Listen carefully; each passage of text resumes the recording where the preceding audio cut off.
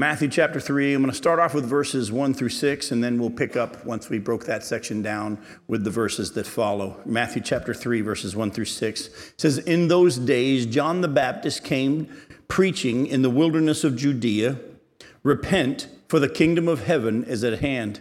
For this is he who was spoken of by the prophet Isaiah when he said, 'The voice of one crying in the wilderness, prepare the way of the Lord, make his paths straight.' Now John wore a garment of camel's hair and a leather belt around his waist, and his food was locusts and wild honey. Then Jerusalem and all Judea and all the region about the Jordan were going out to him, and they were baptized by him in the river Jordan, confessing their sins." Now, at this point, Matthew introduces John the Baptist to his readers, but he isn't really introducing him to his readers in the sense of saying, "Hey, let me introduce you to John the Baptist." At this point, everybody knew who John the Baptist was. I mean, remember, his audience is Jewish believers. They all knew who John the Baptist was, and that wasn't a confusion thing. Actually, if you do any study, historical accounts of that time actually refer to John the Baptist. That's what a big figure he was. If you actually go and read Jerome and his writings about history, Jerome mentions John the Baptist. And so it wasn't that he was introducing John the Baptist to them, because everybody knew who he was, but he was introducing him to them in this way. Oh, by the way, this guy that everybody knows about called John the Baptist, this is the one that Isaiah spoke about. And actually, if you go and look at all the gospel accounts of their story of John the Baptist, and even John has it, Matthew, Mark, Luke, and John all reference John the Baptist, all of them quote this passage from Isaiah. So I want you to turn there. Go to Isaiah chapter 40. Isaiah chapter 40. Look at verses 1 through 5. Now, again, we're going to take some time tonight to look closely at prophecy. Remember how you've heard me say over and over, we need to rightly divide the word of God. So Isaiah chapter 40, look at verses 1 through 5. It says, "Comfort, comfort my people, says your God. Speak tenderly to Jerusalem and cry to her that her warfare is ended, that her iniquity is pardoned, that she has received from the Lord's hand double for all her sins. A voice cries in the wilderness, prepare the way of the Lord, make straight in the desert a highway for our God. Every valley shall be lifted up, and every mountain and hill shall be made low. The uneven ground shall become level, and the rough places a plain. And the glory of the Lord shall be revealed, and all flesh shall see it together, for the mouth of the Lord has spoken." If you and I were to read this, knowing what we know about what's going to happen in the tribulation period, especially at the end of the tribulation period, we would read all of this to be at the end of the tribulation period. For example, where it says she's received double for her sins, cry to her that her warfare is ended. Is Israel's warfare ended yet? Not even close. We know that in the study of Revelation at the end of the tribulation period, there's going to be this massive earthquake that levels the whole earth. All the mountains will be leveled. The islands go away. Remember, Jerusalem split into three parts, and the northern part's leveled flat, the southern part's leveled flat, and then the center part where the temple is going to be raised up. And here we see that every valley shall be lifted up, and every mountain and hill be made low. The uneven ground shall become level, and the rough places a plain. And then it says, "And the glory of the Lord shall be revealed, and all flesh shall see it together, for the mouth of the Lord has spoken." Has all this happened yet? Has any of this happened yet? No. Yet, verse 3, "A voice cries in the wilderness, prepare the way of the Lord, make straight in the desert a highway for our God." All four Gospels tell us that that was fulfilled in John the Baptist. Interestingly enough, here we have a prophecy about the end of the nation of Israel's time period there in the tribulation period, and how God's going to restore them, and he's going to comfort them, and he's going to level everything, and he's going to put an end to her suffering and her warfare. In the midst of that prophecy that's mainly speaking about what is still yet to come, there's one verse that's talking about what happened prior to Jesus coming the first time. And like we've talked about before, that's why it's so important when you study prophecy to look closely and what's it referring to, understanding God's timeline and his dispensations, if you will, that the scriptures have clearly laid out that they're going to be throughout time. Where does this fit? This verse is talking about here. This verse is talking about here. And that's where, if you learn how to study the scriptures that way, prophecy makes a whole lot more sense. And as we've talked about before, prophecy could be talking about one time period in the first half of a verse and another whole time period in the second half of a verse. And that's why we have to look closely. But here, all four Gospels tell us that Isaiah chapter 40, what we call verse 3, is referring to John the Baptist. So Matthew is introducing John the Baptist to his hearers and his readers. Oh, they knew who John the Baptist was. But he says, oh, by the way, this is the one that Isaiah spoke about. This is the one that Isaiah spoke about. But I want to also show you that Malachi spoke about him. Go to Malachi chapter 4. Malachi chapter 4. Look at verses 5 and 6. The very last prophecy, the last thing we have recorded in the Old Testament, the last verses, if you will, say in Malachi chapter 4, verses 5 and 6, "Behold, I will send you Elijah, the prophet, before the great and awesome day of the Lord comes. He will turn the hearts of the fathers to their children, and the hearts of the children to their fathers, lest I come and strike the land with a decree of utter destruction." Now, some of you say, wait a minute, Jim, where is this talking about John the Baptist? This is talking about Elijah, how God's going to send Elijah, the prophet, to come before Jesus comes. And the prophet Elijah is going to turn the hearts of the fathers to their children and the hearts of the children to their fathers. You probably say, that's not talking about John the Baptist, that's talking about Elijah. Well, I want to show you tonight that it's actually talking about Elijah and John the Baptist. Go with me to Luke chapter 1. In Luke chapter 1, we'll see just a brief section of the account of John the Baptist's birth and the announcement of his birth mainly. Luke chapter 1, look at verses 5 through 17. It says, "In the days of Herod, king of Judea, there was a priest named Zechariah of the division of Abijah. And he had a wife from the daughters of Aaron, and her name was Elizabeth. And they were both righteous before God, walking blamelessly in all the commandments and statutes of the Lord. But they had no child, because Elizabeth was barren, and both were advanced in years. Now, while he was serving as priest before God, when his division was on duty, according to the custom of the priesthood, he was chosen by lot to enter the temple of the Lord and burn incense. And the whole multitude of the people were praying outside at the hour of incense. And there appeared to him an angel of the Lord standing on the right side of the altar of incense. And Zechariah was troubled when he saw him, and fear fell upon him. But the angel said to him, "Do not be afraid, Zechariah, for your prayer has been heard, and your wife Elizabeth will bear you a son, and you shall call his name John. And you will have joy and gladness, and many will rejoice at his birth. For he will be great before the Lord, and he must not drink wine or strong drink, and he'll be filled with the Holy Spirit even from his mother's womb. And he will turn many of the children of Israel to the Lord their God, and he will go before him in the spirit and power of Elijah to turn the hearts of the fathers to the children and the disobedient to the wisdom of the just, to make ready for the Lord a people prepared." Does that sound familiar? Here it says he's going to go in the power and the spirit of Elijah to turn the hearts of the fathers to their children. That's almost word for word what we just saw in Malachi, the last thing that was recorded in the Old Testament before the 400 years of silence.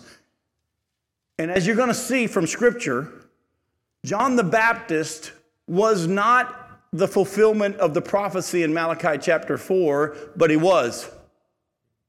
Now, in case you didn't understand what I just said, let me clarify it for you. John the Baptist wasn't the fulfillment of Malachi chapter 4, but he was. Let me help you one more time. John the Baptist wasn't the fulfillment of Malachi chapter 4, but he was. Are you good?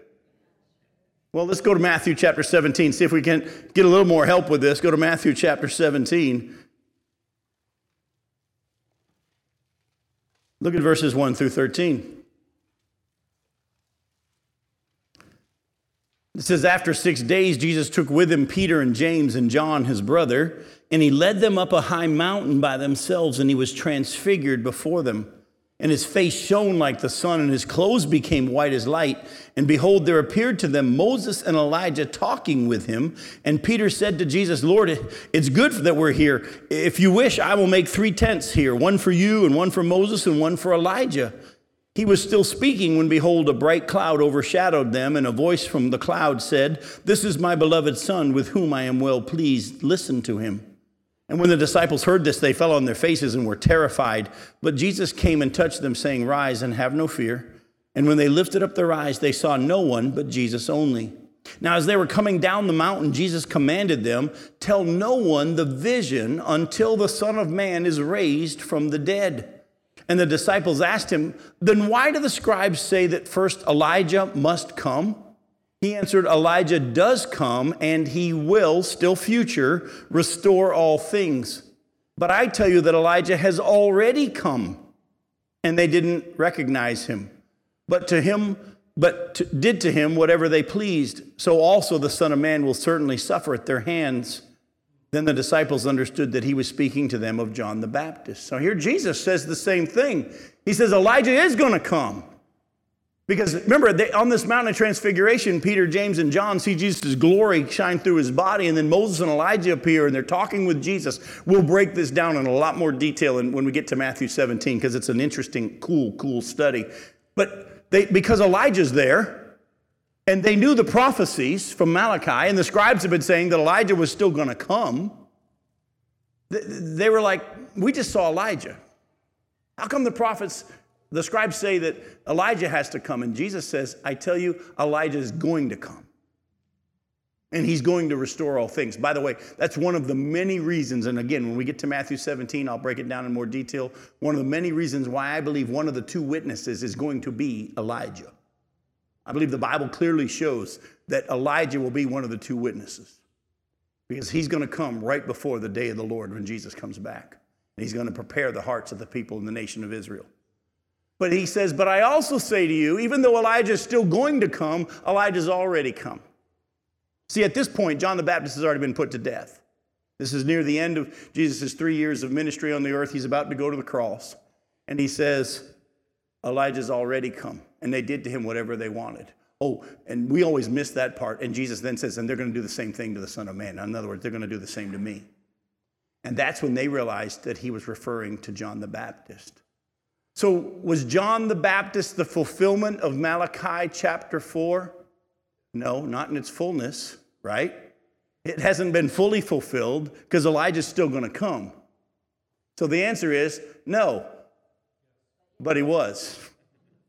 You understand what I'm saying? Does that make a little more sense to us now? I hope so, because later on in our study, something's going to happen that's going to make you go, wait a minute, I thought I understood it. Now I really don't. All right, so stick with me. Again, let me put it to you this way. Do we have a choice when it comes to making decisions in our life? Does God already know what our choice is going to be? See, this is where it gets hard for us.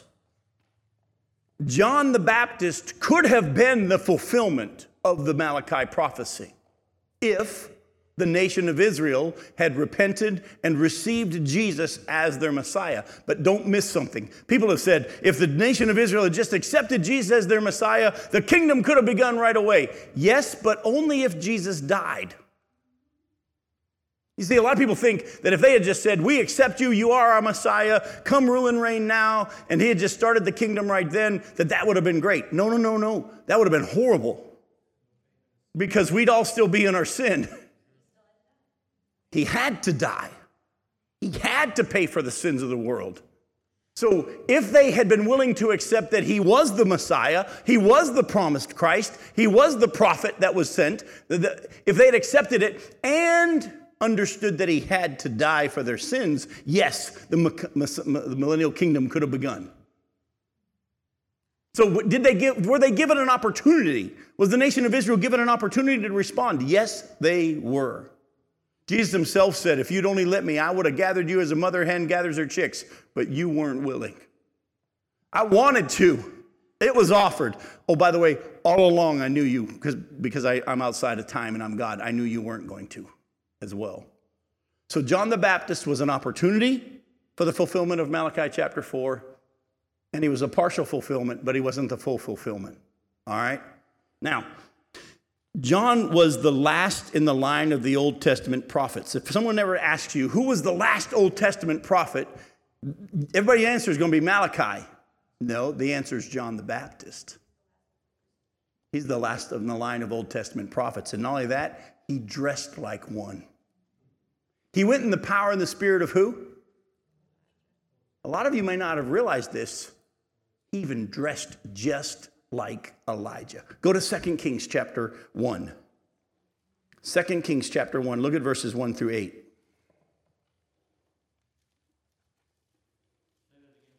Second Kings chapter 1, verses 1 through 8.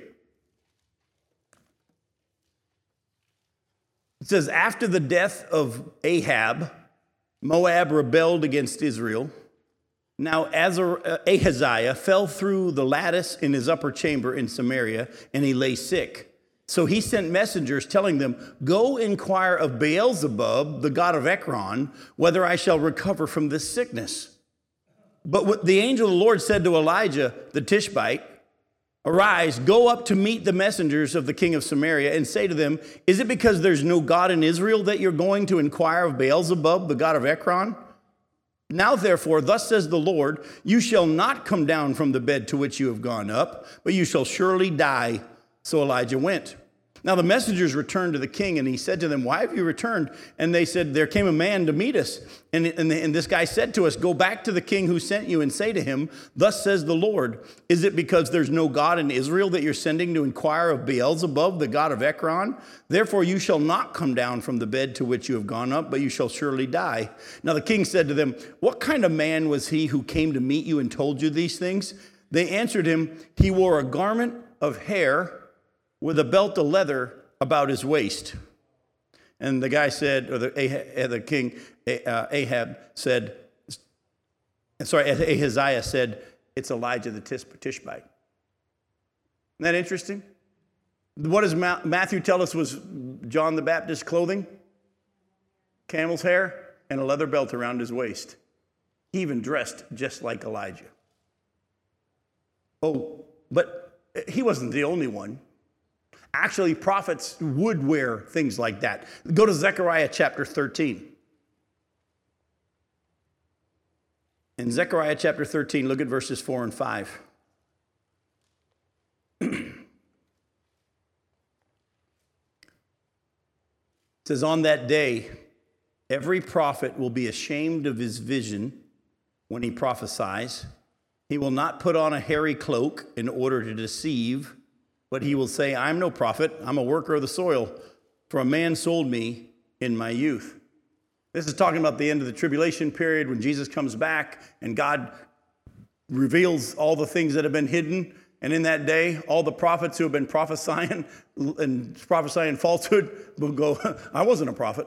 That wasn't me. And they're going to take off their hairy cloaks that they used to deceive people. How did the prophets dress back in the day? Most of them wore hairy garments. And John the Baptist dressed just like Elijah did. He's the last in the line of the Old Testament prophets. Now, we also see that his diet was made of what? According to Matthew chapter 3, what was his diet? Locusts and wild honey. Now, we know about wild honey because God even promised in the promised land that they're going to have milk and honey. It's going to be flowing with milk and honey. But what about this locust stuff? Weren't they not allowed to eat winged insects? I mean, if you know anything about the Levitical law gave clear instructions about eating winged insects. Go with me to Leviticus chapter 11, and you'll see that although not desirable, his diet fulfilled Levitical law and did not break it. Leviticus chapter 11, look at verses 20 through 23. Leviticus chapter 11, starting in verse 20. God says, all winged insects that go on all fours are detestable to you. Yet among the winged insects that go on all fours, you may eat those that have jointed legs above their feet, with which to hop on the ground. Of them you may eat the locust of any kind, the bald locust of any kind, the cricket of any kind, and the grasshopper of any kind. But all the other winged insects that have 4 feet are detestable to you. Now, some of you say, I think they're all detestable. But, if you put chocolate on some, I've heard chocolate-covered grasshoppers aren't bad, But John the Baptist's diet fulfilled the Levitical law. He wasn't breaking any Levitical laws by eating what he ate. He ate locusts and wild honey. All right? So, he was a prophet. What was his message? Make way, but what before make way? Repent. Listen closely. We're going to spend some time on this word tonight because I honestly believe that the word repent has lost its meaning in our day. And I want to spend some time helping to be used of the Lord, hopefully, through the scriptures and through the Spirit of God speaking to us tonight, to get us all back to a biblical understanding of the word repent. The word repent in the Greek is the Greek word metanoia. If you want to write it down and double check it, it's metanoia. metanoia, metanoia. It means to have a change of mind, to change one's mind. But there's more to it than just changing your mind. It's a change of mind which leads to a change in your conduct. See, because you can have a change of mind, but you don't change your actions. To repent, there's a change of mind that is followed by change of actions. Now, this is not remorse or sorrow or regret, although sometimes those are included in it. Repentance without a change of action is not biblical repentance. Go to Matthew chapter 3 again. Look at verses 7 and 8, the verses we're going to start covering in just a little bit. Matthew chapter 3, look at verses 7 and 8. It says, when he, this is John the Baptist, saw many of the Pharisees and Sadducees coming to his baptism, he said to them, you brood of vipers, who warned you to flee the wrath to come? Bear fruit in keeping with repentance. Now, we're going to deal a little bit later tonight why the Sadducees and the Pharisees showed up to come hear John preach. We'll deal with that in a little bit. But when they do, he stops them. I mean, all these people are coming out from all around to be confessing their sins and being baptized. The Pharisees and the Sadducees show up and he says, whoa, I'm not baptizing you guys until I see evidence of repentance. Because real repentance comes with a change of action. Go to Revelation chapter 2. Revelation chapter 2, look at verse 5. Jesus' message to the church in Ephesus. Here he is writing to the church and he says, remember therefore, verse 5 of chapter 2 of Revelation, remember therefore from where you have fallen, repent and do the works that you did at first. If not, I'll come to you and remove your lampstand from its place unless you repent. Repentance, biblical repentance, isn't just a change of your mind about what it is that you need to change your mind about. It's included with a change of action. Have you ever been sorry for what you've done? Did you ever keep doing it? Is that true repentance? Now, listen closely. I'm not saying that if you truly repent, you'll never do it again. Don't hear me that way, okay? I'm not saying that if you truly repent, you'll never do it again, because Satan's a jerk and our flesh is weak. But real repentance comes with an actual change, not just of heart or a change of mind, but a change of our actions. There's many of us that have been sorry for what we've done. We've regretted what we've done. And we might even try to do better. But real repentance, as you're going to see from Scripture, is something God does in our hearts. Actually, I don't have the time to walk you down this road, so let me just kind of mention a couple of things to you. The Bible actually says that you and I can't even repent unless God gives us the grace to do it. You do realize from Romans chapter 3, verse 10 that we love to quote how there's no one righteous, not even one. But does anybody know what verse 11 says? There's no one who seeks God. You wouldn't even repent unless God did that work in your heart to bring you to that point. Now, don't hear me say that God is the one that makes you repent. No, God's the one that makes it possible for you to repent. The Bible says in Romans chapter 2 that it's his kindness that leads us to repentance. The purpose of his mercy, the purpose of his grace, the purpose of his patience is to bring us to repentance. Peter did pray one time, though, that in the book of Peter, he said that God may grant them repentance. So understand that true repentance isn't something you do on your own. It's something that God initiates. You still are responsible for the repentance, but you need even God to help you have the mindset and the heart to repent if it's going to be biblical repentance. By the way, that also sets each of us free from trying to get our children or our grandchildren or our neighbors to repent. You can't. Only God can bring someone to that understanding. It's the Holy Spirit's job to bring them to repentance. All right? Now, at the same time, I'm going to give you a quiz. on this repentance stuff. Remember, the definition of metanoia is what? Change of mind, which is accompanied by what? Change of action. Okay, now I'm going to tell you now, I'm setting you up. Go to Matthew 27. Matthew 27, look at verses 3 through 5. Matthew chapter 27, verses 3 through 5. This is right after Jesus had been handed over to Pilate. Then Judas, his betrayer, saw that Jesus was condemned. He changed his mind and brought back the 30 pieces of silver to the chief priests and the elders, saying, I have sinned by betraying innocent blood. They said, what's that to us? See to it yourself. And throwing down the pieces of silver into the temple, he departed, and he went and he hanged himself. Here's your question. Did Judas repent? The answer is no.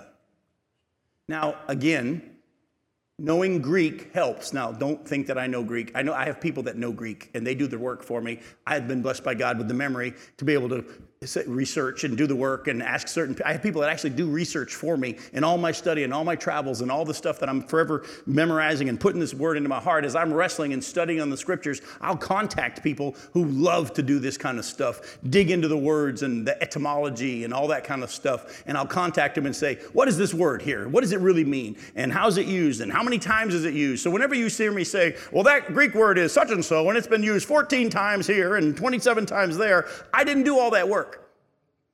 There are gifted people that have those gifts who use their gifts and they partner in my ministry. I've been blessed to be able to say it so many times, and here's what it means here, and here's how it's used there. And I use my gifts, they use theirs, and we work together as a great team. This word translated change his mind is not metanoia.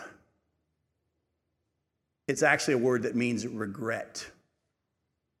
He regretted what he did, and he actually went and said, I have sinned by betraying innocent blood. And they said, we don't care. And he threw the pieces of silver into the temple, and he departed, and he went and did what? He hung himself.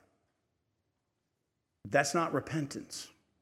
You see, true repentance, when it comes for the lost person, the person separated from God because of their sin, a true repentance is not just a change of mind and a change of action, but it's a change of mind about who Jesus really is. It's one thing to say, I think he was innocent. That's great. But do you understand that he's God? You see, if Judas was truly repentant, Judas would have thrown the money in the temple and won to who? To Jesus. Because he would have understood he's not just innocent, he's God. And he'll forgive me.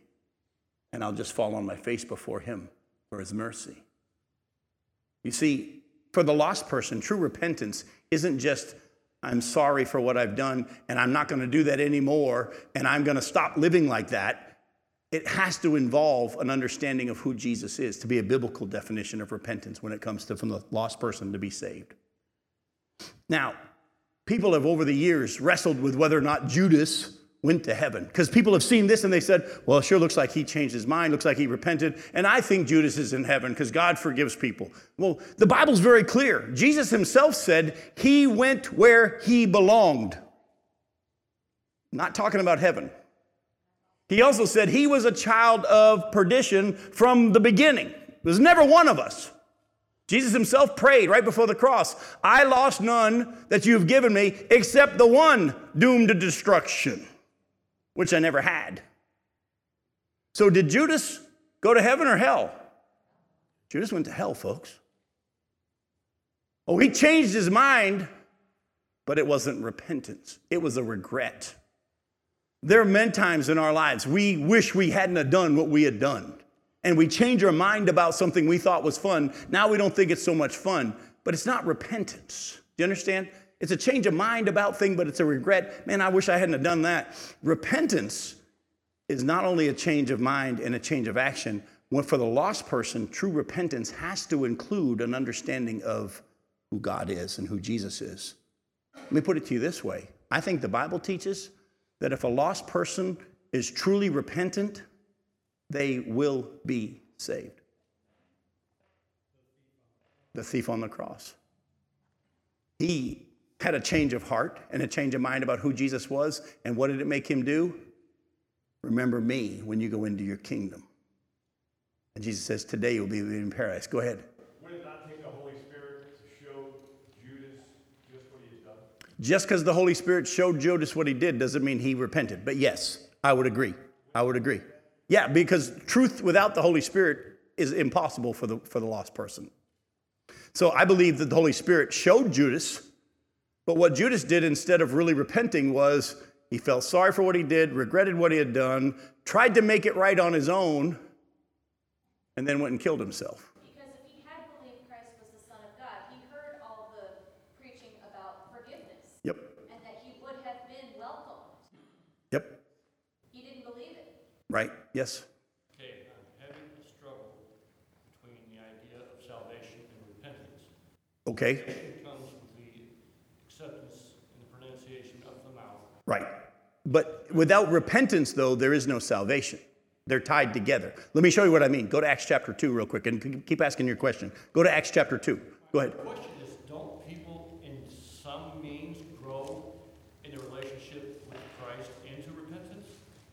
I don't know what you mean by grow into repentance. Are you talking for the lost person or the saved person? Because repentance for a saved person is different from a saved person, lost person repentance. Because repentance is purely for the purpose of getting right before God first for the lost person.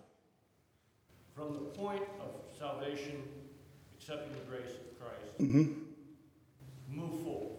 Okay, so you're saying for a born-again believer, do we grow in our understanding of what our sin was? I think without question. Okay. Oh, without question. And then we should also grow in our understanding of what repentance is. Yes, without question. I believe we're going to continue to grow in our knowledge of repentance after salvation. What I'm saying is for the lost person, if it doesn't include a change of mind about who Jesus is, it's not biblical repentance for salvation. You see what I'm saying? So many people have for years, you've heard them say it. I think Judas is in heaven. I think he repented. No, he didn't. He didn't repent. He had a change of mind. He regretted what he did. He tried to fix it himself.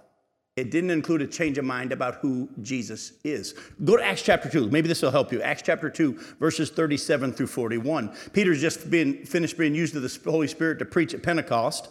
In verse 37, it says, now when they heard this, they were cut to the heart. Who did that work? Holy Spirit. And they said to Peter and the rest of the apostles, brothers, what shall we do? And Peter said to them, repent and be baptized, every one of you, in the name of Jesus Christ for the forgiveness of your sins, and you will receive the gift of the Holy Spirit. For the promise is for you and for your children and for all who are far off, everyone whom the Lord our God calls to himself. And with many other words he bore witness and continued to exhort them, saying, save yourselves from this crooked generation. So those who received his word were baptized, and they were added that day about 3,000 souls. The Holy Spirit did his work, like you were talking about, brought them to an understanding. But real repentance, now when they say, well, what should we do? We realize we're in trouble. Repent. Acknowledge your sin. Understand that the only way you can make it right is to fall on your face before Jesus. Be baptized for the forgiveness of your sins. Yes, sir. Okay, Mike. John's message of repentance, folks, was simply a message about sin and the need of people to acknowledge their sin and be willing to turn from their sin to be ready for what God was about to do through the one who was coming that John was preparing the way for. Let me say that to you again. John's message of repentance was just laying the foundation, preparing the way for the Lord, as the scripture says, was laying the foundation of, in order for you to properly respond to what God is about to do through this one that is to come, the one that I'm preparing the way for, Israel, what you've got to do is you've got to acknowledge your sin, and you need to be willing to turn from that sin and otherwise, if you don't acknowledge your sin and aren't willing to turn from that sin, you're not going to be ready to receive what God's about to do. Was John's baptism repentance enough for salvation? No. That's why there's a baptism in Jesus, because your faith has been put into him.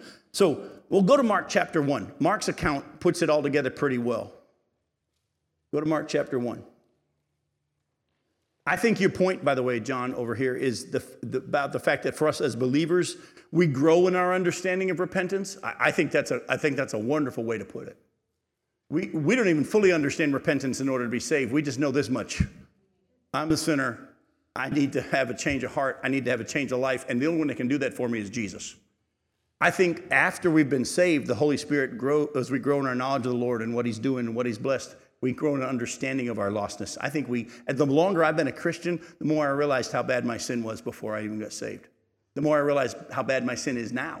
Thank God for his fact that I'm forgiven of it. But I've come to a deeper understanding of my sin because of the grace of the Spirit of God. Go ahead. I was just going to say there was a time for me that I repented after I was saved. I didn't even know. He had to show me my additional sin. Oh, well, that's why he's writing to the church. If you look at his letters to the 7 churches in Revelation, repent, repent, repent, repent. Folks, even as believers, we still need to turn. We still need to have a change of mind that is followed by action, or else we'll miss out on reward. We still sin. Anybody say they don't sin, they lie, and the truth's not in them. So God's still working on repentance in all of our hearts. Mark chapter 1, look at verses 1 through 8. The beginning of the gospel of Jesus Christ, the Son of God, as it is written in Isaiah the prophet, behold, I send my messenger before your face who will prepare your way, the voice of one crying in the wilderness, prepare the way of the Lord, make his path straight. John appeared, baptizing in the wilderness and proclaiming a baptism of repentance for the forgiveness of sins. And all the country of Judea and all Jerusalem were going out to him and were being baptized by him in the river Jordan, confessing their sins. Now John was clothed with camel's hair, and he wore a leather belt around his waist, and he ate locusts and wild honey. And he preached, saying, after me comes he who is mightier than I, the strap of whose sandals I'm not worthy to stoop down and untie. I have baptized you with water, but he will baptize you with the Holy Spirit. Again, his message was a message of repentance to get ready for the one that is to come. And none of us will respond appropriately to Jesus without an understanding of our sin. Now, let me real quickly say, when it says they were confessing their sins, we've had a misunderstanding on confession for years. They weren't all standing there saying, I've done this, and I've done that, and I've done this, and I've done that. No, all they were doing was agreeing they sinned. To confess, the word actually means to agree. The Greek word, again, homologeo, means to say the same thing. In other words, if I agree with you, who initiated the conversation? Me or you? You did, right? I didn't initiate it. You said something and I agree. That's confession. So when we confess our sins, who's the one that started the conversation? God. And he shows us our sin and we agree that we have sinned. That's confession. We've turned it into, well, I need to tell everybody what I've done. No, that's not what it means. And a lot of damage has been done over the years in the church because of a misunderstanding of confession. The word confess means you agree. When you say the same thing as God, you agree with God, you acknowledge your sin, and that's how you confess your sin. You say, you're right, Lord, that was wrong. And I repent. Lord, you're right, and I thank you for your forgiveness. Go back to Matthew chapter 3, look at verses 7 through 12. Now, in chapter 3 of Matthew, verse 7, when he, John the Baptist, saw many of the Pharisees and Sadducees coming to his baptism, he said to them, you brood of vipers, who warned you to flee from the wrath to come? Bear fruit in keeping with repentance, and don't presume to say to yourselves, we have Abraham as our father, for I tell you, God is able from these stones to raise up children for Abraham. Even now, the axe is laid to the root of the trees. Every tree, therefore, that does not bear good fruit is cut down and thrown into the fire. I baptize you with water for repentance, but he who is coming after me is mightier than I, whose sandals I'm not worthy to carry. He will baptize you with the Holy Spirit and fire. His winnowing fork is in his hand, and he will clear his threshing floor and gather his wheat into the barn, but the chaff he will burn with unquenchable fire. All right? Now, the reason why the Pharisees and the Sadducees were coming out to see John was twofold that I can see from the scriptures. One is, first off, because large crowds were going out to see him. If you look at the gospel accounts, look again at verses 5 and 6 of chapter 3. It says, then Jerusalem and all Judea and all the region about the Jordan were going out to him. Remember how I told you at the beginning? Even historians that aren't believers back in the day all knew who John the Baptist was. He's referred to. So there were so many people leaving the cities, going out in the wilderness to hear this, in their minds, nut, or maybe not a nut, but he was definitely drawing crowds. So many people were going out, and then they were agreeing with his message and being baptized. The Pharisees and the Sadducees had a problem with that. You know why? They were losing followers. They were more interested in the people following them. They did what they did as a show so people would be impressed with them and follow them. But there's another reason why. The scripture shows us, and I'll take you there in just a second, the scripture shows us that they had sent the priests and the Levites to examine John the Baptist. And when they came back and reported, they most likely weren't satisfied with what they said that John said, so they wanted to go out and find out for themselves. Go to John chapter 1. Let me show you what I mean by that. In John chapter 1, verses 19 through 28, we see that prior to the Pharisees and the Sadducees going out, they sent the scribes and the Levites to go examine John. John chapter 1, verses 19 through 28. And this is the testimony of John. When the Jews sent priests and Levites from Jerusalem to ask him, who are you? He confessed and did not deny, but confessed, I am not the Christ. And they asked him, what then? Are you Elijah? And he said, I'm not. Wait a minute. I thought we had this cleared up. Jesus said that he was Elijah. But John the Baptist now says he's not Elijah. Well, remember, he's not the final fulfillment of that. And they're asking, are you Elijah? And he says, I'm not. He had gone in the spirit and the power of Elijah, but he's not the final fulfillment of it. That's why Jesus said Elijah's already come. And they did to him whatever they wanted. They're going to do the same to the Son of Man. Again, this takes the Holy Spirit to give you a little bit of insight into the fact that he was the fulfillment, but not the fulfillment. You understand what I'm saying? Because the scripture says there's a dual fulfillment in that prophecy in Malachi chapter 4. John the Baptist was the first part of it. He was a precursor and could have been Elijah if the nation had responded, but they are not going to. And therefore, because the nation didn't respond, was he the fulfillment of that prophecy? No, he's not, because he's still to come. He's still to come. They then asked him, are you the prophet? So they've asked him, are you the Christ? Are you Elijah? Are you the prophet? Because these are all prophecies in the Old Testament about the fact that the Christ was going to come. That word means Messiah, by the way, in the Hebrew. And the Elijah was going to come. And the prophet, I'm going to send a prophet from Moses, just like Moses. By the way, they didn't understand that the Christ and the prophet were the same person. The prophecy is referring to Jesus. And he said, I'm not the prophet. So they said to him, well, who are you? We need to give an answer to those who sent us. What do you say about yourself? He said, I'm the voice of one crying out in the wilderness, make straight the way of the Lord, as the prophet Isaiah said. Now they had been sent by who? The Pharisees. They asked him, then why are you baptizing if you're neither the Christ, nor Elijah, nor the prophet? John answered them, I baptize with water, but among you stands one who you do not know, even he who comes after me, the strap of whose sandal I'm not worthy to untie. And these things took place in Bethany across the Jordan where John was baptizing. So why do the Pharisees and the Sadducees come out? Are they wanting to confess their sins and agree they're sinners and be baptized? No. They're wanting to see what's going on because everybody's leaving Jerusalem and Judea and going out to hear this guy. They're losing followers. They'd already sent these guys to go examine him. They weren't happy with the answer, so now they're coming out for themselves. And when they do, John says to them, well, let me put it to you this way. He said to them, don't trust in national salvation. See, the Pharisees and Sadducees were resting in national salvation, believing that because Abraham was their father, they were God's chosen special people, and they're going to be okay because they're descendants of Abraham. And John says, don't say that you're okay because you're descendants of Abraham. God's able to raise up from these stones descendants of Abraham if he wants to. You see, John was saying that trusting in your physical descent from Abraham was not enough. They needed to be people of faith like their father Abraham was in order to be righteous.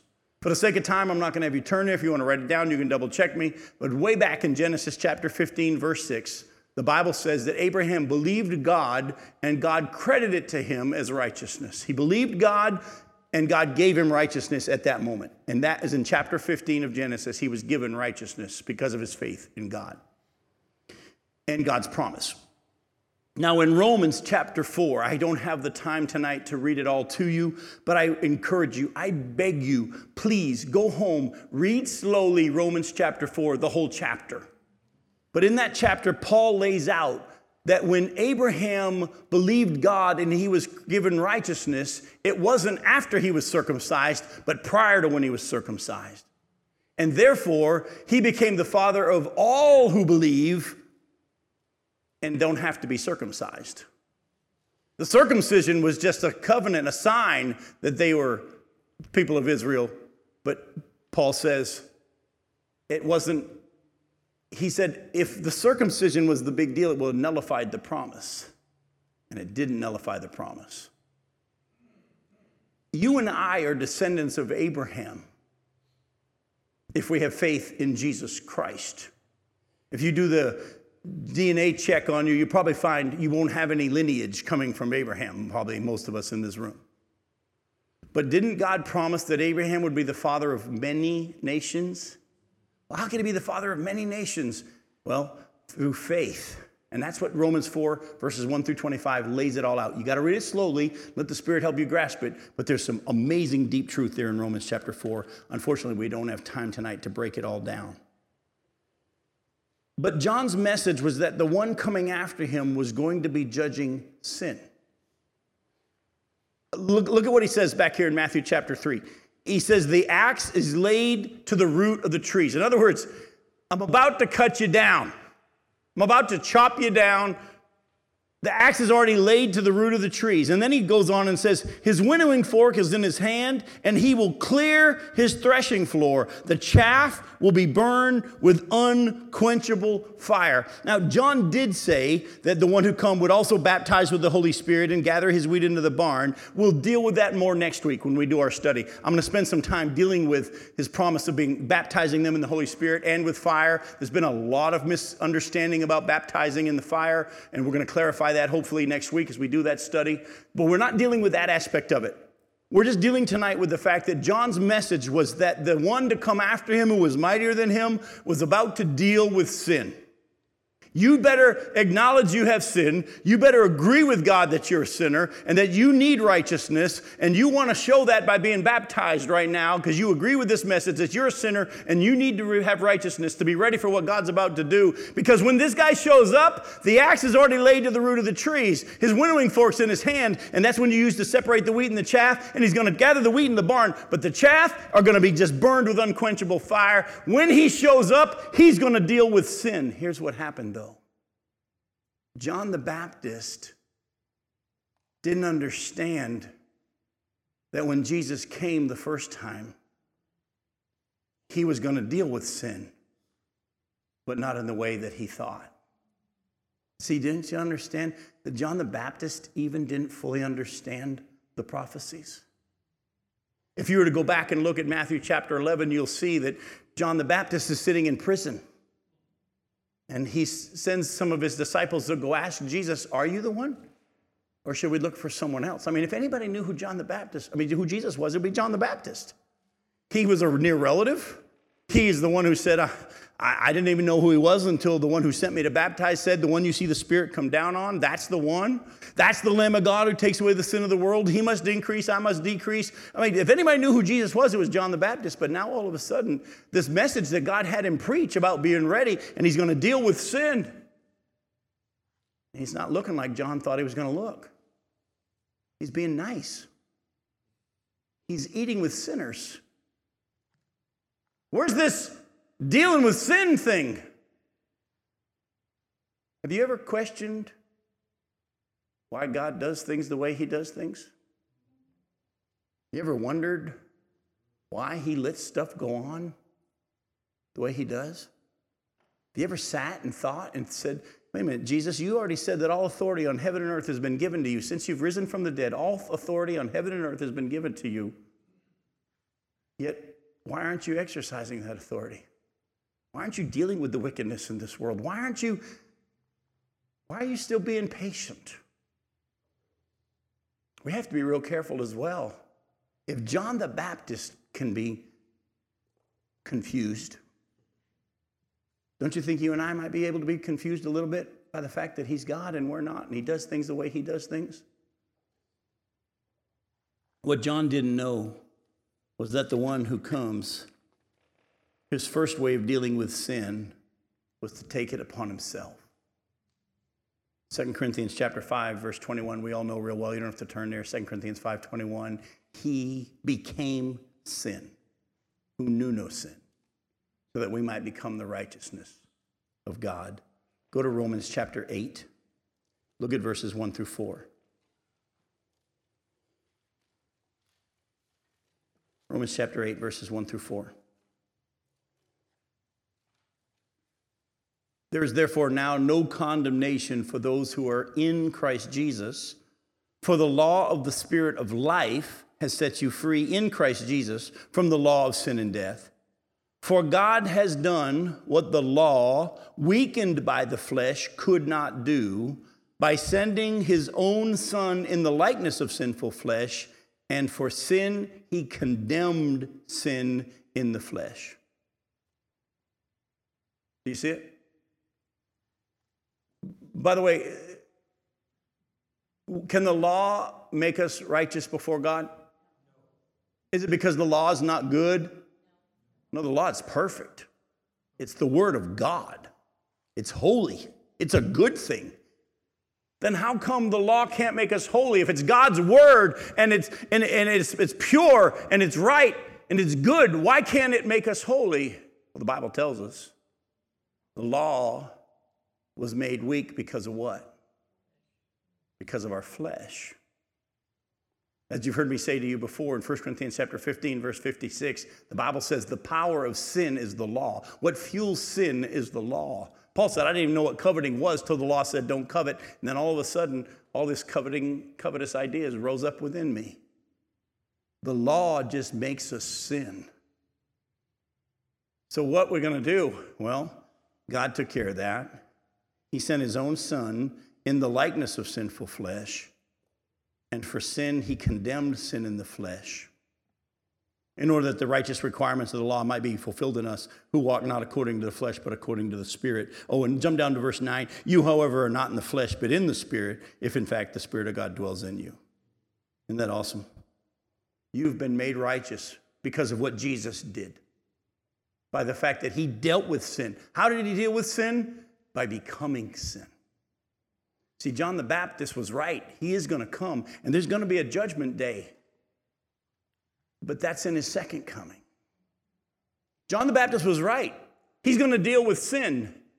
But in his first coming, he dealt with sin by becoming sin and defeating it himself.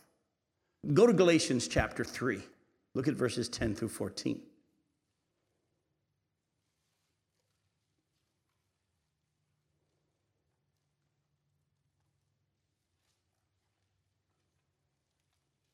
For all who rely on works of the law are under a curse.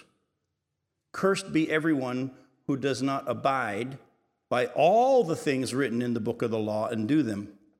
Now it's evident that no one is justified before God by the law, for the righteous shall live by faith.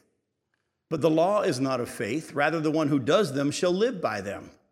Christ redeemed us from the curse of the law by becoming a curse for us. For it is written, cursed is everyone who's hanged on a tree, so that in Christ Jesus the blessing of Abraham might come to the Gentiles, so that we might receive the promised Spirit through faith. Again, Paul lays out for us, if you're going to rely on being obedient to the law, you have to be perfect. You have to be perfect at it. By the way, is anybody able to do that? But righteous shall live by faith. Now, let me just, in the time we have left, deal with this a little bit for us Christians tonight. If you're like me, and I'm pretty sure you are, even though we've been saved, you still struggle with sin. right? And when God opens your eyes to your sin and he says you need to repent, we have many times said, yes, that's right. I regret that I've done that. I've had a change of mind about that, and I am going to not do that anymore.